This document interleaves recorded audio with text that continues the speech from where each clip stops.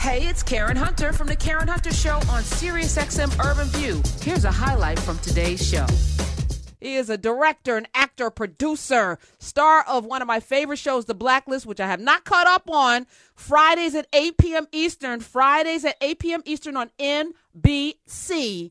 Let me welcome the great Harry Lennox is here. Hi, Harry. Hi, Karen. You know, I told you offline that I am looking. You're the most important person in the world for the next however long we have. It's because of my Queen impersonation, right? It's excellent. Thank you. Some of them try to troll me about it, but I've been working on it for a while, and I think it's impeccable. I think my Queen impersonation is right this spot on. Better than Helen Mirren. That's what well, you know, let me just say this. When Helen Mirren played the Queen, and there was two Queen movies out at the same time. I think it was Helen Mirren and who's the other British actress? But they were both playing it, and she was playing the Queen in like her 30s or something, but she's like 60. And the royal vagina watcher went in to see if she could have a baby, and I was like, this is the dustiest. This is not going to work. How is she going to have a child? This is not working. But she's a hell of an actress. All right, you're a hell of an actor. I want to first congratulate you. Harry Lennox, you got $26 million for your museum that you came here and talked about a few years ago in the studio. I'll never forget it. You were talking about doing something in the south side of Chicago, an art center, because that's your home, and you want to bring something to those young people and give them culture and life and everything. And you got $26 million to do it. Congratulations, sir. Give him some applause for that. Smiz, nothing? He gives no applause? What's happening with the applause, Harry? What is going on here? I'm waiting for your applause. I'm going to wait until we get it to Smiz. Hello? Is this thing on? Thank you. What the hell? Well, thank you so much. The applause are welcome. This is a great first step. You know, the state of Illinois is giving us this grant. We are going to use it. We're going to make sure we're excellent stewards of the public trust. We're going to put something back in that needs to be there that I think will help everybody who participates with it. And we hope that's the widest possible audience. And that means people outside of the Bronzeville community, people outside of the city of Chicago. We want this to be a destination where people can experience the very best of what the Black culture has created in our time here in the United States of America. That's 400 years of history or so, and some of the only indigenous, maybe the only indigenous art forms are those created by Black people. So where is that celebrated? Well, we're going to make sure it gets celebrated in Chicago, but again, we're going to put this on offer for the whole wide world, and we think that this is a collective effort. This is not just my idea, but I'm so grateful to the state of Illinois, the city of Chicago, all the private philanthropy, all the people who are going to be involved. And this is stage 2 out of what we think will be a 3-stage process. So great start, and we'll be getting underway very soon. And it's the Lillian Marcy Center for Performing Arts, which will be located at 4343 South Cottage Grove Avenue on Chicago's South Side. And I think about this is about the renaissance of this Brownsville area. As gentrification happens, you are saying, no, we're going to center us in this space. You are not going to overrun it with Starbucks and things like that. So talk a little bit about who Lillian Marcy is and why it is named for her. Well, it's 2 women who were extraordinarily influential in my life. Lillian Lennox, my mom, no longer with us, but whose legacy goes on. And Marcella Gilley, who was the principal of Bass Elementary School when I was a teacher in the Chicago public school system. She gave me a job as a music teacher. You know, later on, Craig Robinson, the great comedic actor, became the music teacher there. He's a tremendous musician. I don't know if you knew that. Yeah, well, he came into the studio and made me sing with him, Harry, which, I'm always ready and willing to sing, even though I cannot. And I'm good. So we did a duet, and he plays the piano. I know he plays other instruments is what you're telling me. I know he's accomplished in that area. The piano. His brother actually is a very gifted jazz pianist here in New York City. I don't know if you know him, but he's terrific. Their mother was a music teacher, I think, I want to say in Indiana. But that said, maybe there was something being in that chair as the music teacher at Bass Elementary School. Maybe it's a sure sign. So we think that a great connection between the Chicago public schools, even charter schools, private schools, but the students in the area who have a wealth of talent that is just laying dormant in some ways, that we'll be able to help them unlock that we'll be able to really bring a breath of fresh air and inspiration into the community. But again, this is not just for children. This is going to be, we're going to put the best of the world in terms of Black culture. We want in that center, have cultural exchange programs with other theater companies throughout the United States, places like Hattie Lou Theater, Memphis, the Roby Theater Company in LA, Classical Theater of Harlem, run by my man, Ty Granderson Jones up there. You know, we really wanted to be able to have a conversation with people. Even the National Black Arts Festival, you know, we want really to have this collective where we do a circuit of the best of us. But the Lillian Marcy Center in AMPA, the museum, which will produce shows there, will really be across 5 disciplines. There's theater, dance, music, oratory, and film and television. Oh, wow. And so this is a big operation. It's very ambitious. We eventually want a school, a conservatory where you can do advanced studies in these Black cultural forms, where we don't have to send Muhammad chasing mountains, but we can bring the mountain to Muhammad. And so that's it's a little bit more like Don Quixote, I think. I call it a quixotic venture because I'm chasing windmills here, but I know we can capture them. I think you can. And in Ramadan season, it's nice that you're bringing them out into Muhammad. That's very generous. That's right. Well, Harry Lennox is here, 866-801-8255. And this center, I'm always curious because, there's a lot of money. Some would say 26 million is a lot of money. You are saying it's the first round of 3, hopefully. Did you have a plan for the first tranche of money? I often see people get money, and I feel like some of these institutions get money, and they have no idea what to do with it.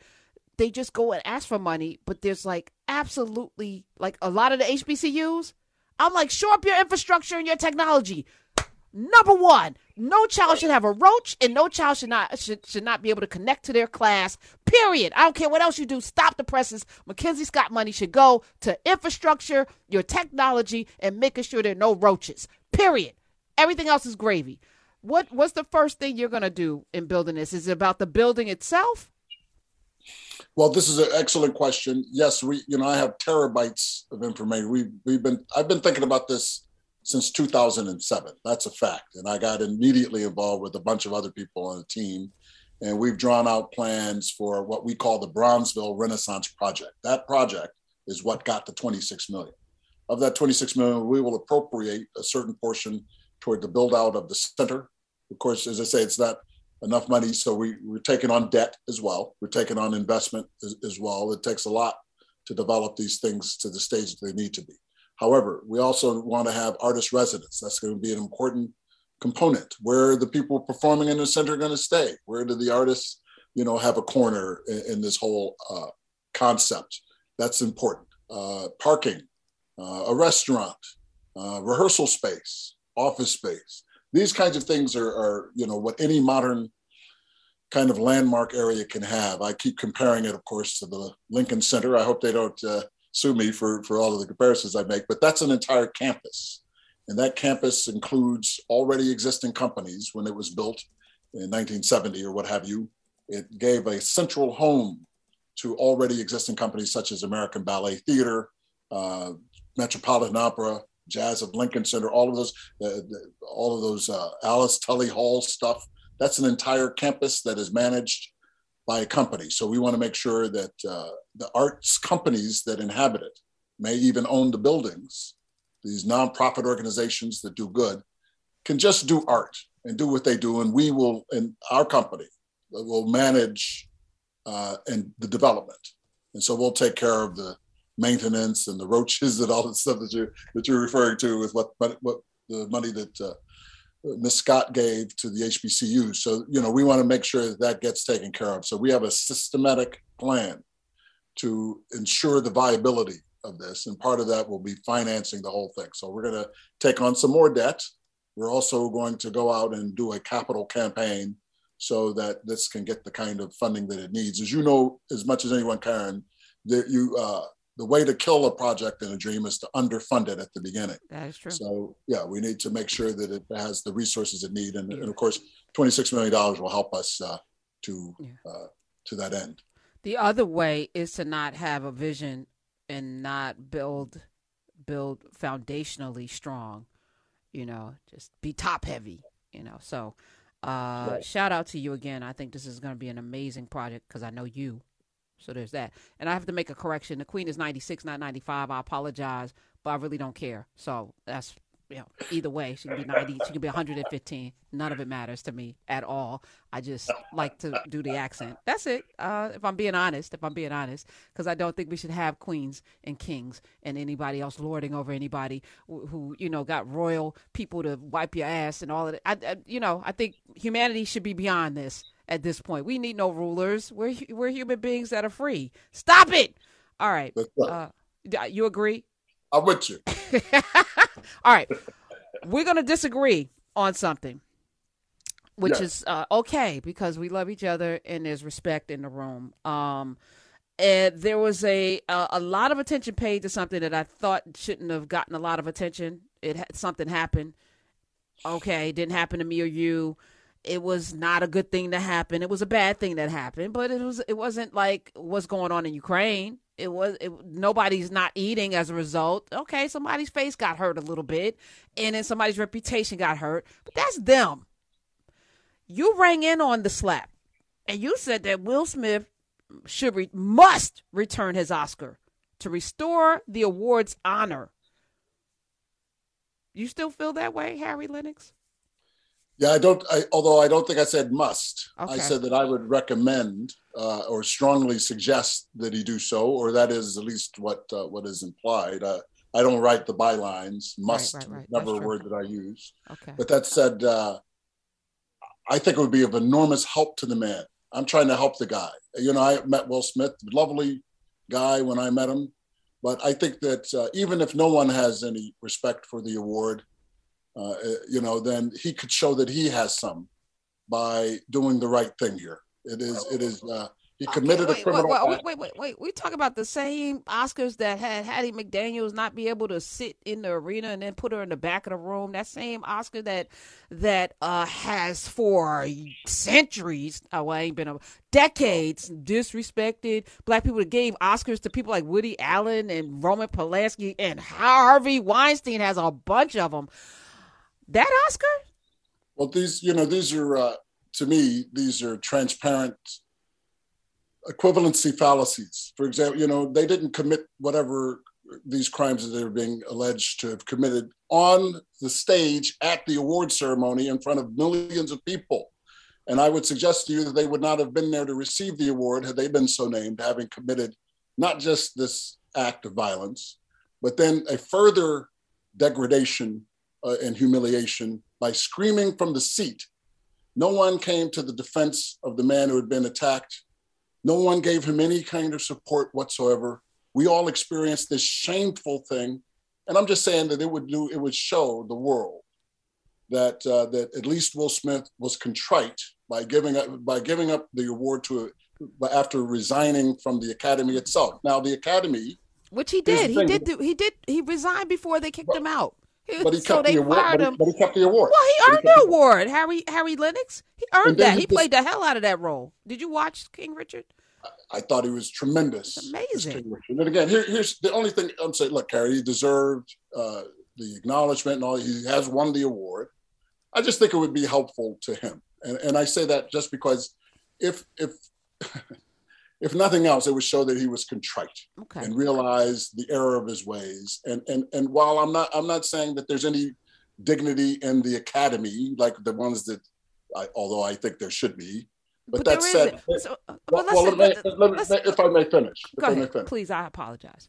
That the Academy is imperfect, but the award means something. And it meant something when Sidney Poitier had it, for example, and he carried it with great dignity.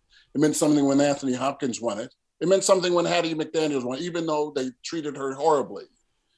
the award meant something for her and the people that she represented. That's what she said in her speech. Mm-hmm. And so, while, the people obviously who have bestowed this award over time have been really quite amiss for a very, very long time, and clearly don't give much of a damn about the awards, but I think it could mean something to him. And I think that, that they'd still be on record as having won it and all that stuff. But that said, it would just show an actor. So I'm trying to help the man. Listen, he doesn't have to do anything that I say. I get it.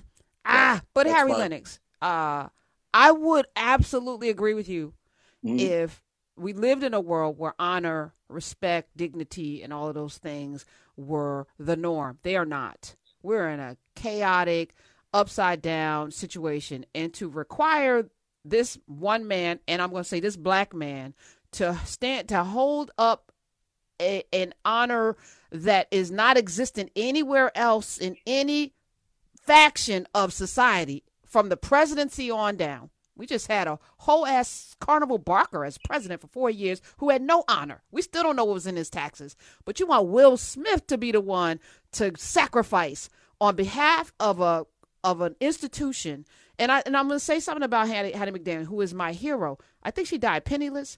They gave her an award for playing a mammy, which is something that they're very comfortable for. Same with Halle Berry. Same with Monique. Same with Denzel. Anything that makes us look out, I'm going to put Sidney Poitier over here in a position where they're comfortable seeing us in these subservient roles. I'm going to give you an Oscar for that. To me, is a slap in the face, to use a metaphor. All the more reason to give it back. No, that's why you keep it, because this whole thing is BS. And I'm going to keep this award because I earned it. And whatever, I was wrong. I admitted that. I apologized. I stepped down. I'm banned for 10 years, which I think is also, extreme. But all right, I'll accept all of that because I don't believe in any of it. But I just found it disturbing that we are in this current time that we're in, where the simple thing of wearing a mask to protect other people is a political football. The notion of the humanity that we should share is non-existent in this society where we are right now. I'm going to do a story on Michelle Obama's brother having to pull his kids out of school because they got suspended because they complained about bias. You would think Michelle Obama's brother wouldn't be getting biased. His children wouldn't be getting biased in this day and age. But here we are. You packed a whole lot in there. I know. That's what I do. That's what I do. But that said, all of these grievances that you were talking about are legitimate, and I agree with all of them. But it does not negate this wrong. Just because everybody, as Dr. King used to say, wrong is wrong when everybody's doing it, and right is right if nobody's doing it. Somebody should do the right thing, and I'm just suggesting that might be Will Smith, and it might help him and help everybody else to move on from this awful thing that happened. It was a disgraceful event. I don't think there's any defending it, and I'll never change from that. That was appalling. It was, but it wasn't the worst thing that has ever happened. It was pretty pretty disgraceful. I'm not, of course, it's not. You think it was, so you would put it where? At a 9 out of 10? You put it at an 8 out of 10? Where would you put it? When it comes to dignity, Karen, I do. I don't think nobody died. Nobody's going to, you know what I mean? But that will go on for the history of time. The award will be associated with that event until somebody else is walking around with it. And I just think that, that we could move on from it by doing the right thing. Okay. It doesn't matter that everybody else is wrong. If somebody could do something, there's never a bad time to do the right thing. I would agree with you fundamentally on principle, but in this is but I just look at a few things. First of all, that no one did anything. Also made it okay. We all sat. Not one person got up from the these people that we're supposed to give the award back to, and I'm putting myself in the we now. So he's supposed to give his award back to the people that did nothing after he did that, after he yelled out the expletives. No one did anything. And then he won, and they never escorted him out. So he got to accept his award, cry his tears, say a sorry, all of this stuff.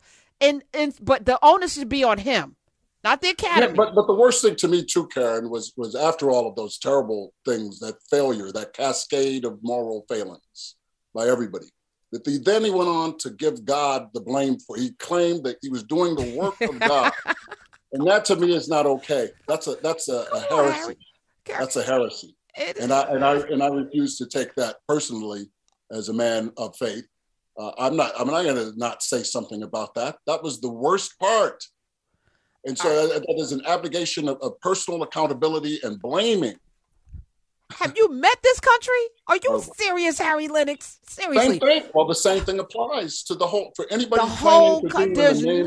There's very little accountability and there's very little impulse control, which is something that I'm going to talk about extensively next week. Like this accountability for actions. You and I would never do that. But I also feel like the level of judgment for, which is also not very Christian-like, is at a level that's high. There's two things going on. No accountability and heavy judgment at the same time in the social media space of chaos. And I think there's a lot of demonic energy just flowing through. And I'm going to give the brother grace because I don't know what he was going through. And I'm going to say whatever, he had a moment, he's experienced something. I wouldn't do it. You wouldn't do it. But I don't know. I don't know Harry Lennox if put in a situation.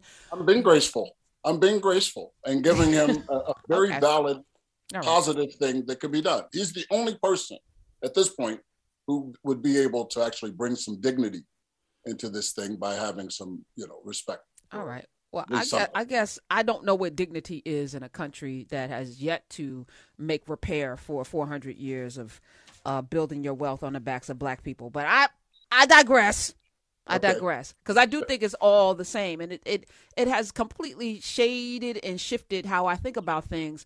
When there's always this standard of excellence that black people must live up to, that we put ourselves to, this standard that doesn't exist anywhere else. And I'm tired. I guess I'm exhausted. Right. Well, I don't think it would take an extraordinary effort on that to do something that is accountable. That's all. Okay. I don't. How hard is that?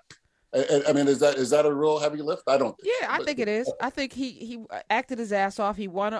He performed well. He won the award, and if he has to get back his award, please go get Roman Polanski's. Please go get all of Woody Allen's. Please go get all of Harvey Weinstein's Oscars. Get all of them, because then none of them either none of them are valuable or all of them are valuable. But just this one man's going to sacrifice his, and the rest of them get to keep theirs. I don't think so. No, sir. Okay. Nope. All right, we'll move on. Okay. So this season on the Blacklist, you're still on it. Okay. Now, how did that happen? Because you're good, and thank you for introducing me to Dembe Hassan Tariq. Toffee. Yes. Yeah. Amazing human being with an incredible background, and firefighter, military, all of the things, and then he's acting his ass off.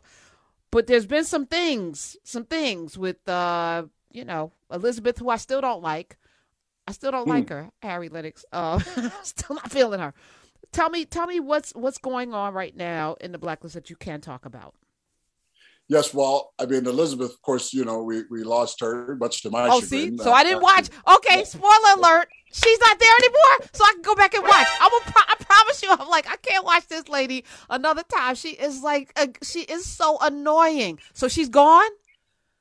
Yeah, it's her character. Well, I won't tell you. Okay, happened, you told me already. Good. I'm gonna go back. I got 17 episodes in DVR waiting to watch. I promise you. Okay, she's gone. I will start watching again. Which episode? So I can go right to that episode. I think it's episode 22 of season 8. I think it's just the finale of last season. So all right.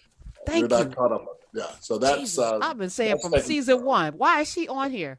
But thank you, Harry Lennox. You made my day. You don't even know it. Okay, so now what's happening? Now I could be happy. We got hours of entertainment to catch up on. We're a band of merry rebels in the Blacklist, as we normally are. But it's a very interesting season. It's very good. We also lost the man. We didn't lose him, but he went on to do other work. Oh, not the His glory. name is John Bokenkamp, who created the show. Oh. He didn't think that the show was going to last this long, so he had other commitments, but here we are. So that said, it's got a different tone this year, and I think it's streamlined much of the story. So it's still a really good show, and I'm very proud that we are still entertaining people, that we have our fans who are loyal to us.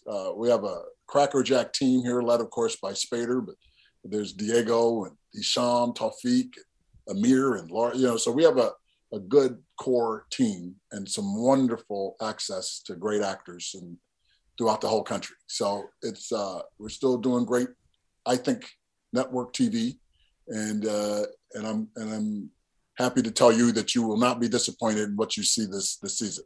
It's getting especially good right now. So you have made my day. You don't even know. And tell me, Harry, before I let you go, for you as an actor, because I now have a lot of acquaintances and friends who are in industries, whether it's acting or singing, and to have a steady paycheck for 8, 9 seasons in a row. And now, when do residuals must have kicked in at some point. I'm sure you did all of that, signing up for that. How does that change your life in the way in which you're able to make decisions based not on like what's coming next and I got to do the next? Okay, I gotta, okay, and did you plan for this? Meaning, because I was talking to somebody who's a comedian and she just finished a 8-week or 18-week contract. And she said she put all that money away because you don't know when the next job is coming. Was there a point in this journey with the Blacklist when you were able to relax, or did you just stow away every check and then by the time you got to the 5th season, you're like, okay, maybe I can relax? Have you relaxed? No, I haven't. To be in all honesty, I spent all that money, Garrett. I produced some movies. I had my revival Jesus movie. I had a movie called Mr. Sophistication, now called Troubled Waters, which is on BET streaming, BET Plus or whatever streaming, which is great. H4, so I put it all into projects and then into this Bronzeville project. So That said, I managed this year to finally not have to live paycheck to paycheck, as it were, because I was doing that for the first, at least until 2019. There was, wow. My wife actually came and she's like, hey man, we've saved zero money here. I don't know if you realize that, Harry. Wait, not you. Living paycheck to paycheck for them.